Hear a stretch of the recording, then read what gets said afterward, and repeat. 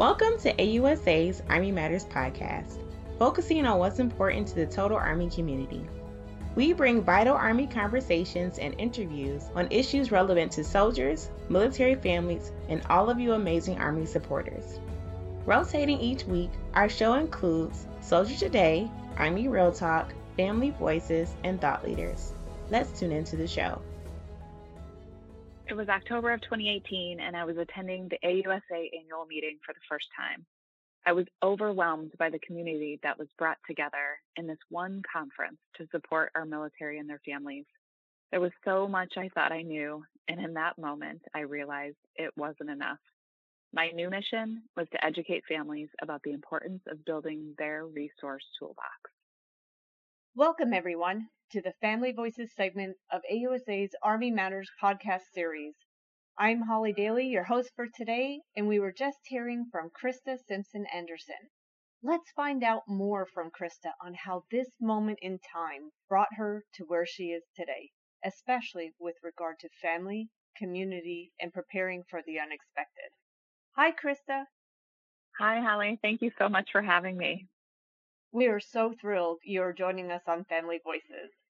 To lay the foundation for our listeners of how you got to where you are today and your realization of how important preparing your toolbox is, would you mind starting by telling our listeners a little bit about yourself?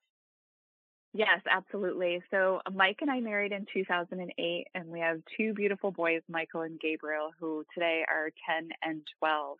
And I was military spouse for 5 years before Mike's deployment in 2013, where he was injured and ultimately succumbed to those injuries from an IED attack in Afghanistan.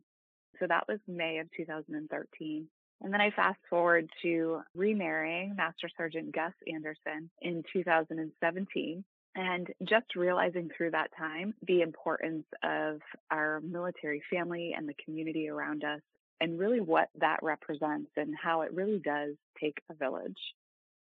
Well, thank you, Krista, for sharing your and your family's journey of how you got to this point. So you've been an Army spouse for 13 years. When you first married your soldier, what resources did you know about? My goodness, in 2008, I didn't know anything. I had come from a family that had prior military experience, but separated before I was born. And so I didn't grow up in that traditional military family. I grew up in Massachusetts, actually, which wasn't anywhere near a military installation. And so as I became involved with the FRG, when I got to our installation after marrying Mike, it was an instant support group. And I realized how just amazing that was. And we as spouses often say when we PCS that our soldier has an immediate community, right? Because they leave one job and they go into another, but we have to start all over. And that is very true. But the military also gives us this soldier family readiness group. And it provides the foundation of that instant support group that we have available to us. So I think no matter what your situation, there is a resource, whether you're newly married, whether it's during a deployment or you're just PCSing to a new duty station. And this is pretty much why and how I came up with the resource toolbox and planning for the unexpected. Yes, I can relate, Krista. I grew up in the Northeast. Even though my family's background, they were involved in the military at that time when I grew up. My mother was already out of the service, so I wasn't really around any installations or Army posts to learn that stuff. So once I married my new soldier, too, I learned by volunteering and being involved at Army Community Service and the SFRGs. That's where I really became involved and learned the importance of the resources in our Army family life that I've come to love. So I can relate to that. Would you mind sharing more about your vision of the resource toolbox that you've come to create and want to share with all our military families? Absolutely. I think over the years and the work that I've done with Gold Star and surviving families, military families, and veterans, it just made me realize how much is out there and available to us that we don't realize or sometimes don't have the ability to find when we're in crisis. And that crisis could mean the hot water tank goes in your house, or it doesn't have to be, the death of a loved one. And so I wanted to empower our military spouses and military families as a whole with these resources so that they feel comfortable and confident that no matter what happens, that they're prepared. And like your mission, military families need to educate, inform, and connect. We educate ourselves about the resources available, whether we need them at that moment or not. And we may never need them, but someone in our village might. And so I encourage families to learn about them before you actually need them. That way they're right at your fingertips. Great points. It's always true that when your soldier deploys or going to the field or going out to do their mission, as soon as they walk out the door, the wash machine broke or the car breaks down or something and you need help. So great point. It's great that you can arm yourself and be proactive to the best of your ability before those unexpected times. So if I want to start my own resource toolbox, what would be some good foundation resources I could start with? First of all, that is so true. Murphy always moves into the house when there's a deployment as soon as they walk out. But I would say a good foundation, I mean, right where you are, right? AUSA is a perfect foundation. And that's kind of where I began realizing how much was out there was at your annual meeting. I think that if our military families have never been to an AUSA annual meeting, they should put that on the bucket list at least, because it's a really great opportunity to connect with the resources available that are in person. And you also get to see all those cool things that are on your floor, like the tanks and the helicopters, and all of the defense contractors are there as well. But everybody who wants to support the military has an opportunity to attend this expo and set up a table. And then we as families get to meet them one-on-one and really learn more about their mission and how they're able to help throughout our journey. Yes, so true. Thanks, Krista. And to our listeners, if you want to learn more about these resources and the annual meeting, you can go to www.ausa.org. So tell us more about the resources in your own toolbox, Krista. So one of the resources in my toolbox is Military OneSource, and now being mindful of the different spaces our military families are coming from and I guess what the status is at this point in time in their lives. So military retirees and those service members discharged under honorable conditions are eligible for services provided by Military OneSource for up to 365 days after their retirement date and date of tour or discharge date. And all active duty service members are eligible for Military OneSource. And one of the things that I didn't realize for a long time was that you can call them, tell them what the situation is, and they'll have somebody research the resources available and kind of send you a list, which is amazing.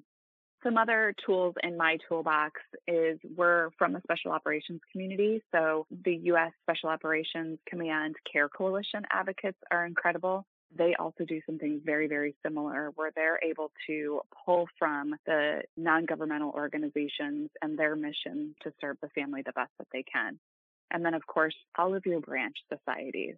That's one of your, I think, first levels when you're in financial hardship, whether it's Army Emergency Relief, Air Force Aid Society, Coast Guard Mutual Assistance, and Navy Marine Corps Relief Society.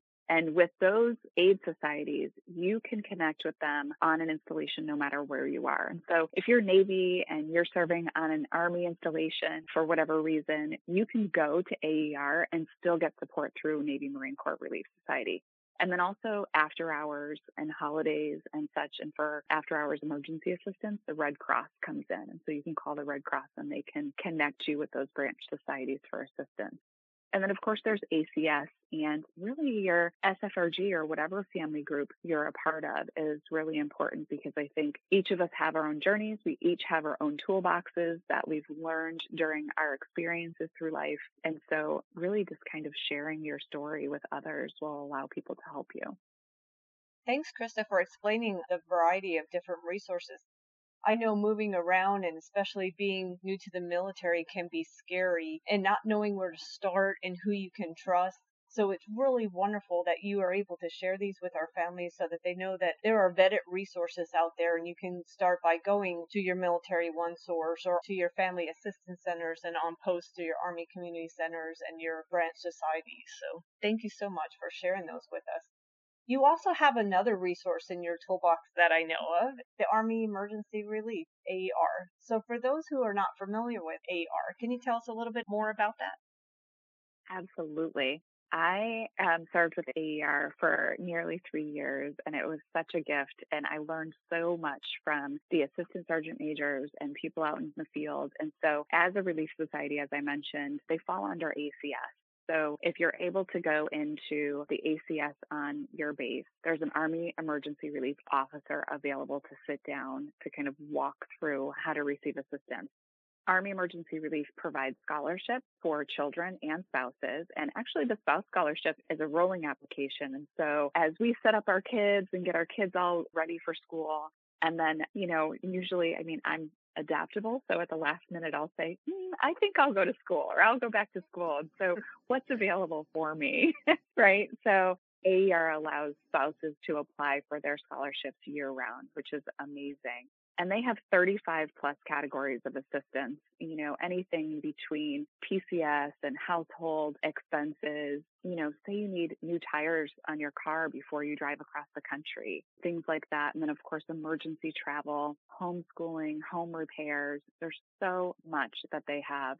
They assist in the form of a grant, a loan, or a combination of both, depending on what your family circumstances are. So do you mind me asking, can family members make requests for assistance? So family members can request assistance, but they will need a power of attorney. And there's some other forms that are also acceptable because at the end of the day, the soldier will need to sign off on that. Unless, of course, Army Emergency Relief also serves dependent survivors as well. And so they're their own sponsor at that point. And so for a spouse to go in and sit down with an Army Emergency Relief Officer and identify what the need is and how to go about that, ultimately the sign-off of the soldier will be needed in some way, shape, or form. But yes, absolutely, they can go in and have those conversations. Okay, great. Good to know. So we will hear more from Krista about resources for your toolbox, especially during transitioning times, in just a moment. Have you purchased your AUSA swag yet? Be proud to show your support for AUSA, which in turn shows your support for the U.S. Army and our soldiers. Check out all AUSA swag at shop.ausa.org. We're back with Krista Simpson Anderson and learning about resources in your toolbox and to be prepared for the unexpected. Krista, what new resources have you added in your toolbox since the onset of COVID? I'm sure there's a lot of resources out there that have pivoted and adjusted to COVID, but any that you would like to share with our listeners? I think one of the major ones for me is grocery delivery. Oh, so true. Right? I think that one might be around and more popular even once we get through the other side of the pandemic. Yes, we actually started it when we came to Virginia. And so luckily we were kind of already in that mode, but I didn't realize how important it was until, of course, the pandemic hit. I think the other thing that I love about our community is you mentioned so many people were pivoting their support. The USO had their coffee connections where you were able to jump on a Zoom and really educate yourself on different resources that were available. And so they had different people come on at different times to share whether it was a resource or tips and tricks to kind of get through the pandemic. So that was one of my new ones, to be able to do that virtually. Yes, a great resources, you're right. And I think the virtual world has given us the opportunity to actually learn more and have a vast variety of resources at our fingertips. So talking about transitioning, congratulations on your family's retirement. You and your family have recently retired. Have you picked up any additional resources from this part of your journey? Yeah, thank you. Gus served 22 years in the Army. 17 of those were under the Special Operations Command.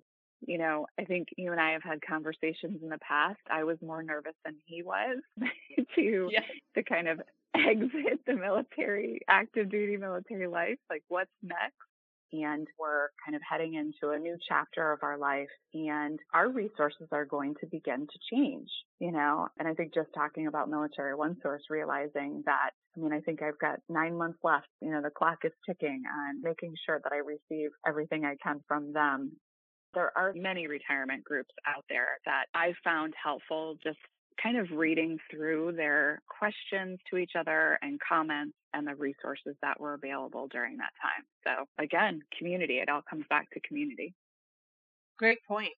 So we're talking, Krista, about all these wonderful resources at different times of your life, right? When you need to reach out and look for these resources or try to prepare and have them in your toolbox before things happen, if possible. wonderful. But how do you organize your toolbox of resources? Once you're collecting these resources or hearing about them or someone's passing them on to you, how do you organize them then? Great question. And I, over the past couple of years, have met a fellow Army spouse, Liz Cook, and List and File is a product that she created originally for like a PCS binder. And so they're binder inserts. And they give you a guide of the things to kind of create your life binder. And so it's not just about the resources that are available to you. You know, that's definitely a tab in that binder. But when we look at preparing ourselves for the unexpected and gathering everything, my mind, and maybe because of my experiences, kind of goes to the extreme. What if the worst happens, right? How will my children be cared for? Will people know that they need to cancel my subscriptions, you know, the subscription boxes that I have delivered to the house? And how will they get into those accounts? And so it's really a great way to kind of organize everything in one binder that you can pass off to somebody if you need help with it. You share with your spouse, and you can also share with whoever your next of kin is to make sure that they know that that's there, but to file also your wills and your powers of attorney and, you know, your medical proxies and your last wishes, and really being able to kind of identify the things that you need to discuss with your loved ones.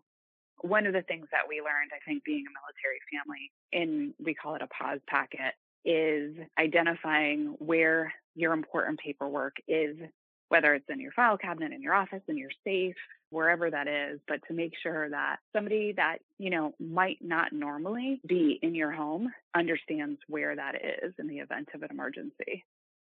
Great point. Great point.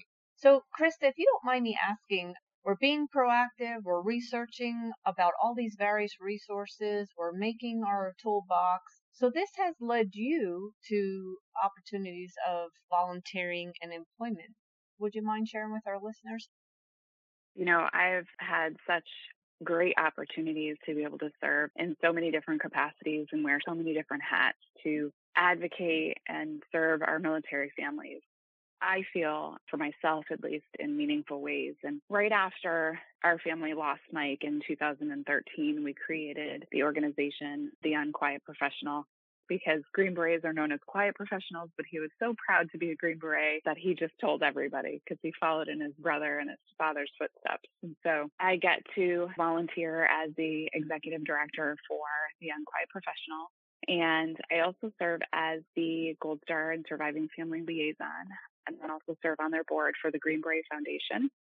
I have this amazing opportunity to serve on the U.S. Army's Survivor Advisory Working Group, which is compiled of 12 survivors from different situations. We all lost our person in a different way. And we come to the table and we bring to our senior leaders the issues that we see, kind of boots on the ground. And I get to bring a lot of the work that I do on the outside into that group to share with them, you know, the gaps, I guess, that I see out there.